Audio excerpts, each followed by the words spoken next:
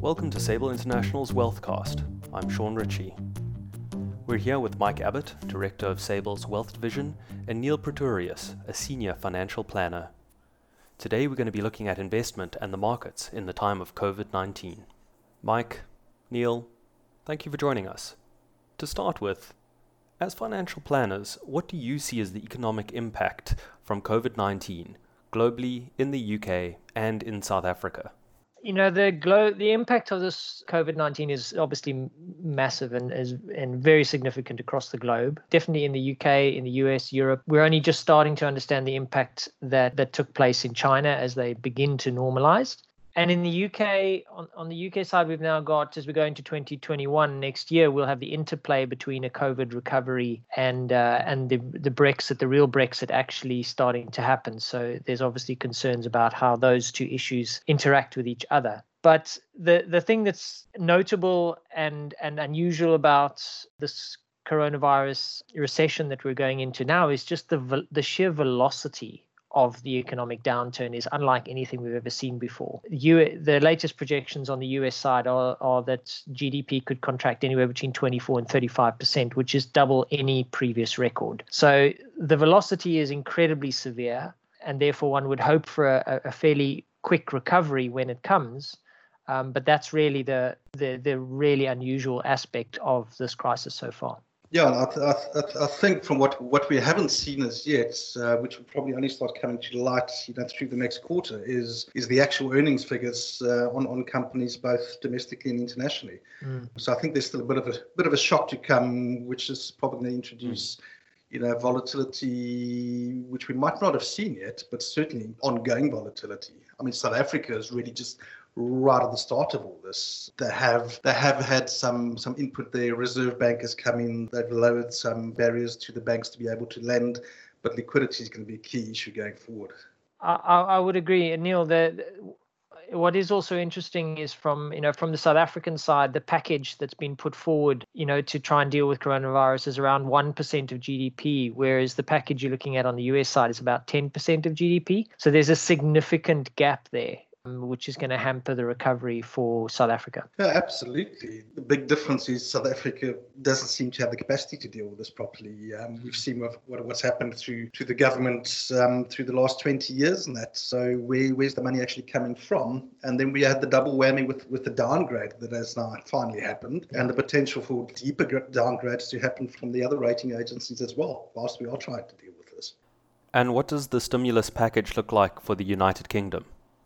The UK stimulus package, I believe, is around 8%. And on a call with Goldman Sachs last week, quite a few of the economists have had a look at what they call the income gap. And the income gap is the difference, the expected loss of national income as a result of the lockdown and the size of these packages that have been put forward. And in Europe, the UK, and the US, that gap is actually quite well matched. So the loss of national income compared to the packages that have been put forward have been quite well matched. So the question, therefore, is about how long the lockdown actually goes on. Because if the lockdown is quite short and we're all back to work and sort of normalized by June, particularly middle of May or June, then those stimulus packages look to be what was required. In South African terms, they're well short of what's required. But it all depends on how long the lockdown goes on. On the subject of recovery, there's been a lot of talk in the press around V-shape versus U-shape recoveries. Which do you think is more likely? Initially starting out, it looked like a V-shaped recovery was possible because the infection wave in China end to end was about 3.5 months. But over time, what's become clear is China was better able to execute on the lockdown. Just by the nature of the culture in that society, the degree to which the state is able to control people's movements and monitor it and how much data they've got. So, the more successful a lockdown, the quicker one is able to return to normal. And the lockdowns have not been nearly as successful in other parts of the West, most significantly in the US, where the lockdown hasn't been, complete or total at all. So that's the real question, as to if one doesn't do the lockdown or isn't able to do the lockdown properly, then do you end up with a problem going on for much longer? So that's really the issue at play here. But at the moment, it's looking more like a U-shaped recovery.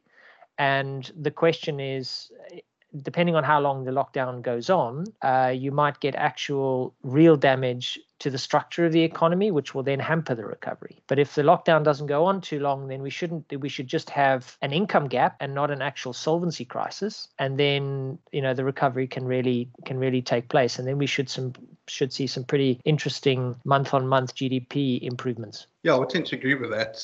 There's been talking in South Africa from some of the commentators there that they could be looking at an L-shaped recovery, given all the structural issues that they are facing at the moment, and the likely extent of the lockdown itself. It's just been extended. How long it can continue for? Yeah, people need to get to work. You can lock down a person, but you can't lock down the need for them to access food and access water, etc. So there is a time where you just cannot manage this going forward. And there's also the huge potential for unemployment, as many small businesses can't actually survive an extended lockdown.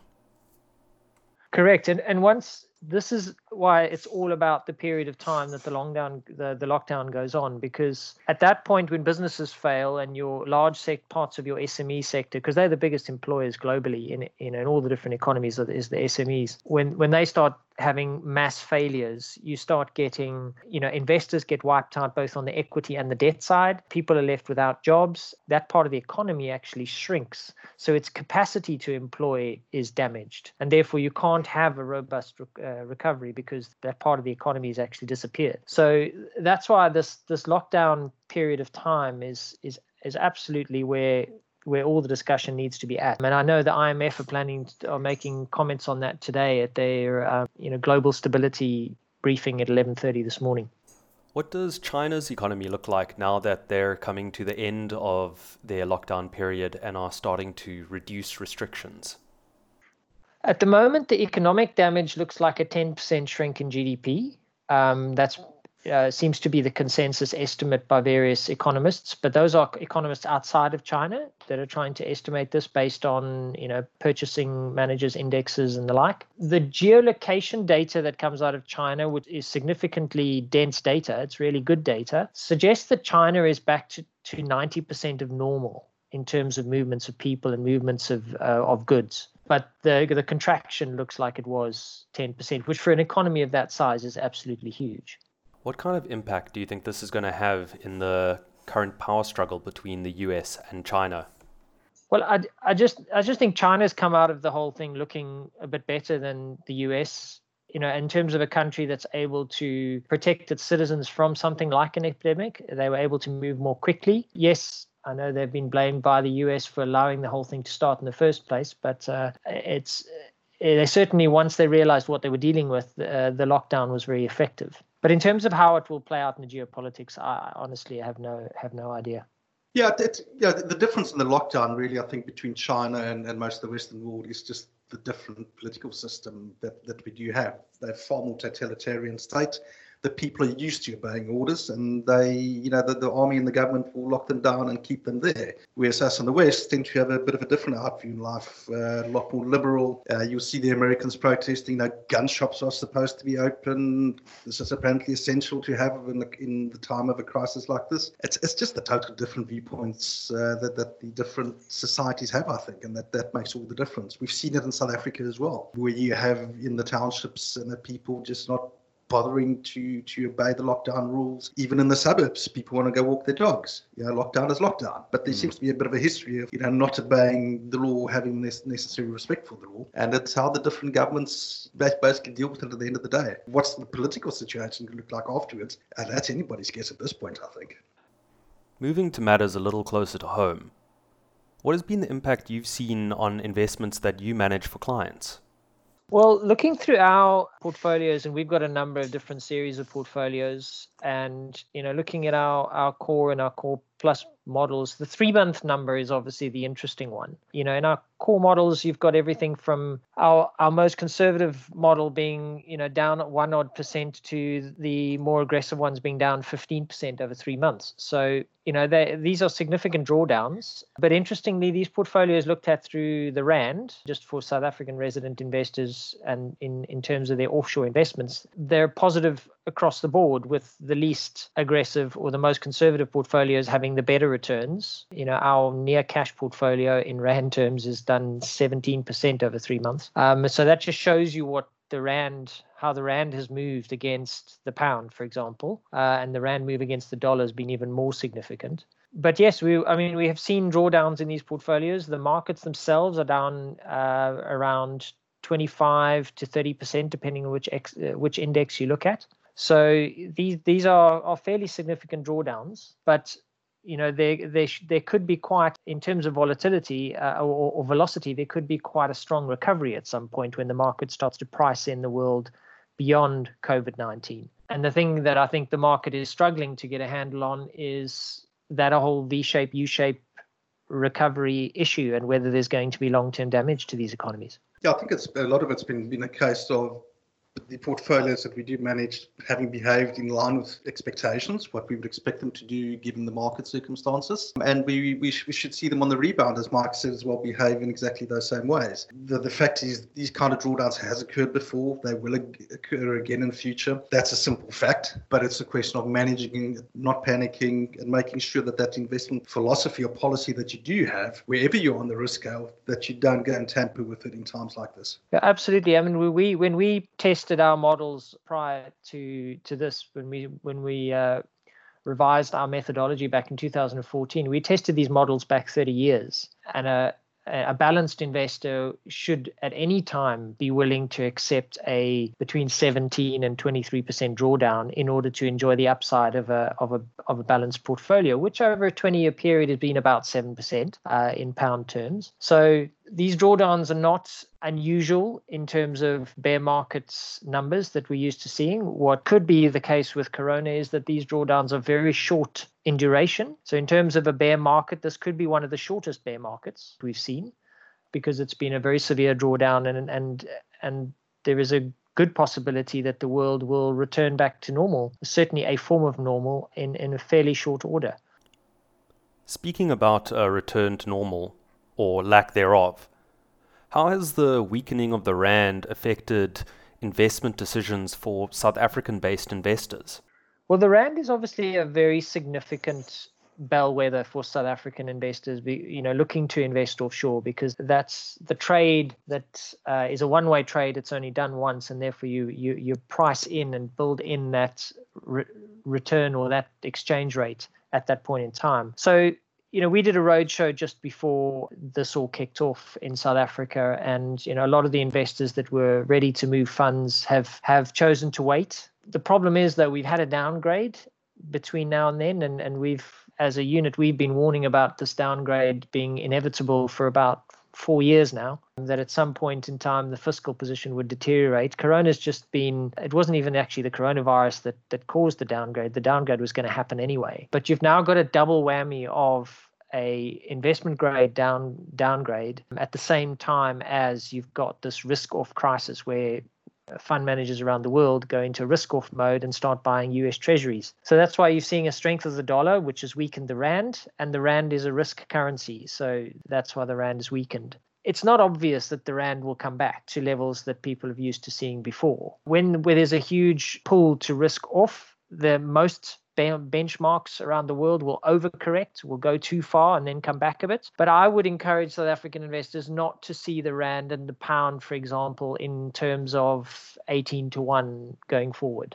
I just think those post-downgrade, we're not going to see those numbers again for some time. And if we do, that'll just be for short periods of time. Everyone should be adjusting their expectation for a weaker Rand, I think, going forward. It might not stay where it is now, but I don't see it returning back to 18 and staying there for long periods of time. Yeah, I think in the short term, you probably see a further weakening. There was a bit of a rally or a bit of a bounce last week, but it hasn't done anything major if you look at the barriers that they were trying to push. So I had a long conversation with one of the large banks in SA, and they reckon in the short term, looking at mid-year, the rand will be pushing 24 to the pound. So it should come back at some point, but to what level? Again, it is so much dependent on what happens with this coronavirus response. We have the downgrade, the median rating could go down further, which would put further pressure on the rand. And in the short term, I don't think you've got any place to hide in the rand. If you're a long-term investor in South Africa, there are some serious choices you need to make, both in terms of the rand as well as diversification. Do I remain now only in SA and forgo the rest of the world with the hope of just looking at currency, or what do you do in those cases? And those are very, very hard decisions to get people to make and come to terms with in terms of what their strategies might be. Because we're very much in a fundamentally different situation compared to the last time when the rand hit these levels in 2016. We are in a different position, but it's also worthwhile for rand investors to remember. So our portfolio one, which is 100% fixed income, so it's global fixed income, it's denominated in pounds. That portfolio in rand terms has done 181% over 10 years. Now that's through a period where offshore interest rates have been very low. So that's the return over 10 years one can generate by just having no risk at all by being in hard currencies. So you've got to weigh that situation with the current movement to the rand in context, that there is an opportunity cost for being in rands for South African investor because of the riskiness of the currency and the fact that the currency moves by these magnitudes whenever there's a global event. So there's some tough decisions for South African investors holding rands wanting to buy offshore assets, but our view would be to not take the view that there are better days for the rand down the line, simply because the rand's now in a very different category for international investors. So the period of time leading up to this, the South African bond market offered very attractive returns for an investment grade bond market relative to the bond markets in the developed world, in the US, UK, Europe, and Japan, which were around a third of the bonds in those markets were offering negative yields, whereas the South African market was offering positive yields in the region of 6%. Going forward, the world we're going to be in now is there's going to be investment opportunities everywhere because all assets have been downgraded. All assets have been reduced in price and therefore will look attractive. So I just don't think that the rand is going to enjoy that international buyer bringing the rand back to 18, 17 and holding it there. Moving away from currencies, what should retail clients be thinking about from the personal finance perspective as we move through lockdown? Well, obviously this kind of sell-off is a really interesting opportunity for investors because it was triggered by an external shock. So it didn't come from within the economy. So the road to a recovery is a little bit more obvious in this crisis than in any other. The world everyone has a very strong desire to return to normal and to continue with their normal spending habits. So there's a bit more of a clearer path to a recovery with this crisis than others, which suggests that the markets really are offering very interesting value right now. But what we would suggest to clients to think about is setting up new investment accounts or structuring investments, getting anything set up to take advantage of this, even if one has the view that there's still a bit more of a downturn to come. Let's say, for example, one thinks there's another 10% to go and the worst news is not out yet, the earnings calls haven't happened, so it's all going to get worse before it gets better. That might be the case, but to do anything in the world of financial planning, create accounts, set up accounts, all of this has to now be done virtually through video calls without the postal service at your disposal. It's much harder to do and it takes longer. So we're very busy with our clients in terms of what I would call preparedness, in setting up accounts, getting ready, getting accounts funded so that we can start phasing into a market that's probably quite close to the bottom, or at least the bottom is most likely to happen over the next 3 months. Yes, I would agree fully with that. And as Mike says, a lot of our time has been spent on that with clients we are dealing with. It's just get in that position to get into the market. The last thing you want to do is hit the bottom, start the rebound, and you've got a month or 6 weeks to go through before you can get anything set up. You could have missed the entire rally. I think that's a good spot to start wrapping up. We've covered a lot of ground today. Any final thoughts before we say goodbye? Yeah, it's tough times for everybody out there. I look at conversations, both, you have personally with friends and family across the globe. Everybody's anxious about what's going on. Some of them have lost their jobs. Some of them have got reduced incomes, and it's scary for people. And it's a question of realizing that at some point this will be over. And governments, they are not perfect. None of them are trying their best to handle these situations as best they can. For individuals as a case, I think, stay safe, protect what you can, but be ready. When this changes, you want to be part of that change. I think the world will look slightly different once we're through this, but certainly I don't think it's the time to crawl into a hole and just try and stay there. You've got to get out, get ready for the new dawn, so to speak. Thanks for that. And Mike, any comments from your side? Yeah, I think I would echo one of Neil's comments there about let's not forget that this is temporary in nature. I think we're getting to a point that I would use the label of peak horror, of where the virus starts to get very close. Everyone starts to know people who've been infected, might know a few people who've been lost to the virus. And there's lots of talk in the press about permanent damage to economies, about not being able to ever return to a world that's normal. I think what we've got to remember is, in China, it was a 3.5 month wave. It is a wave. It does have an end. And what's different year on year, as we develop as economies around the world, we're moving more towards an information and entrepreneurial economy. And this is a global trend. So I just think the readiness of individuals, of a larger number of the populations around the world, to come up with new business ideas and start new businesses and do things in an entrepreneurial way. We've never been as agile as a business community as we are now. So our ability to recover from these sorts of things, I think, is at its highest that it's ever been. So as long as the lockdown doesn't go on long enough to create a solvency or financial crisis, I think we could have a fairly steep recovery, and we could return mostly to normal by the beginning of next year. So for someone who's generally quite risk averse, doing what I do, I'm quite optimistic about the recovery for this one. And I think it's just really important as we get into the darkest hour of this thing to just remember that the dawn is not very far away. Well, that's a positive note to end off on. That's all we have for this edition of the Wealthcast.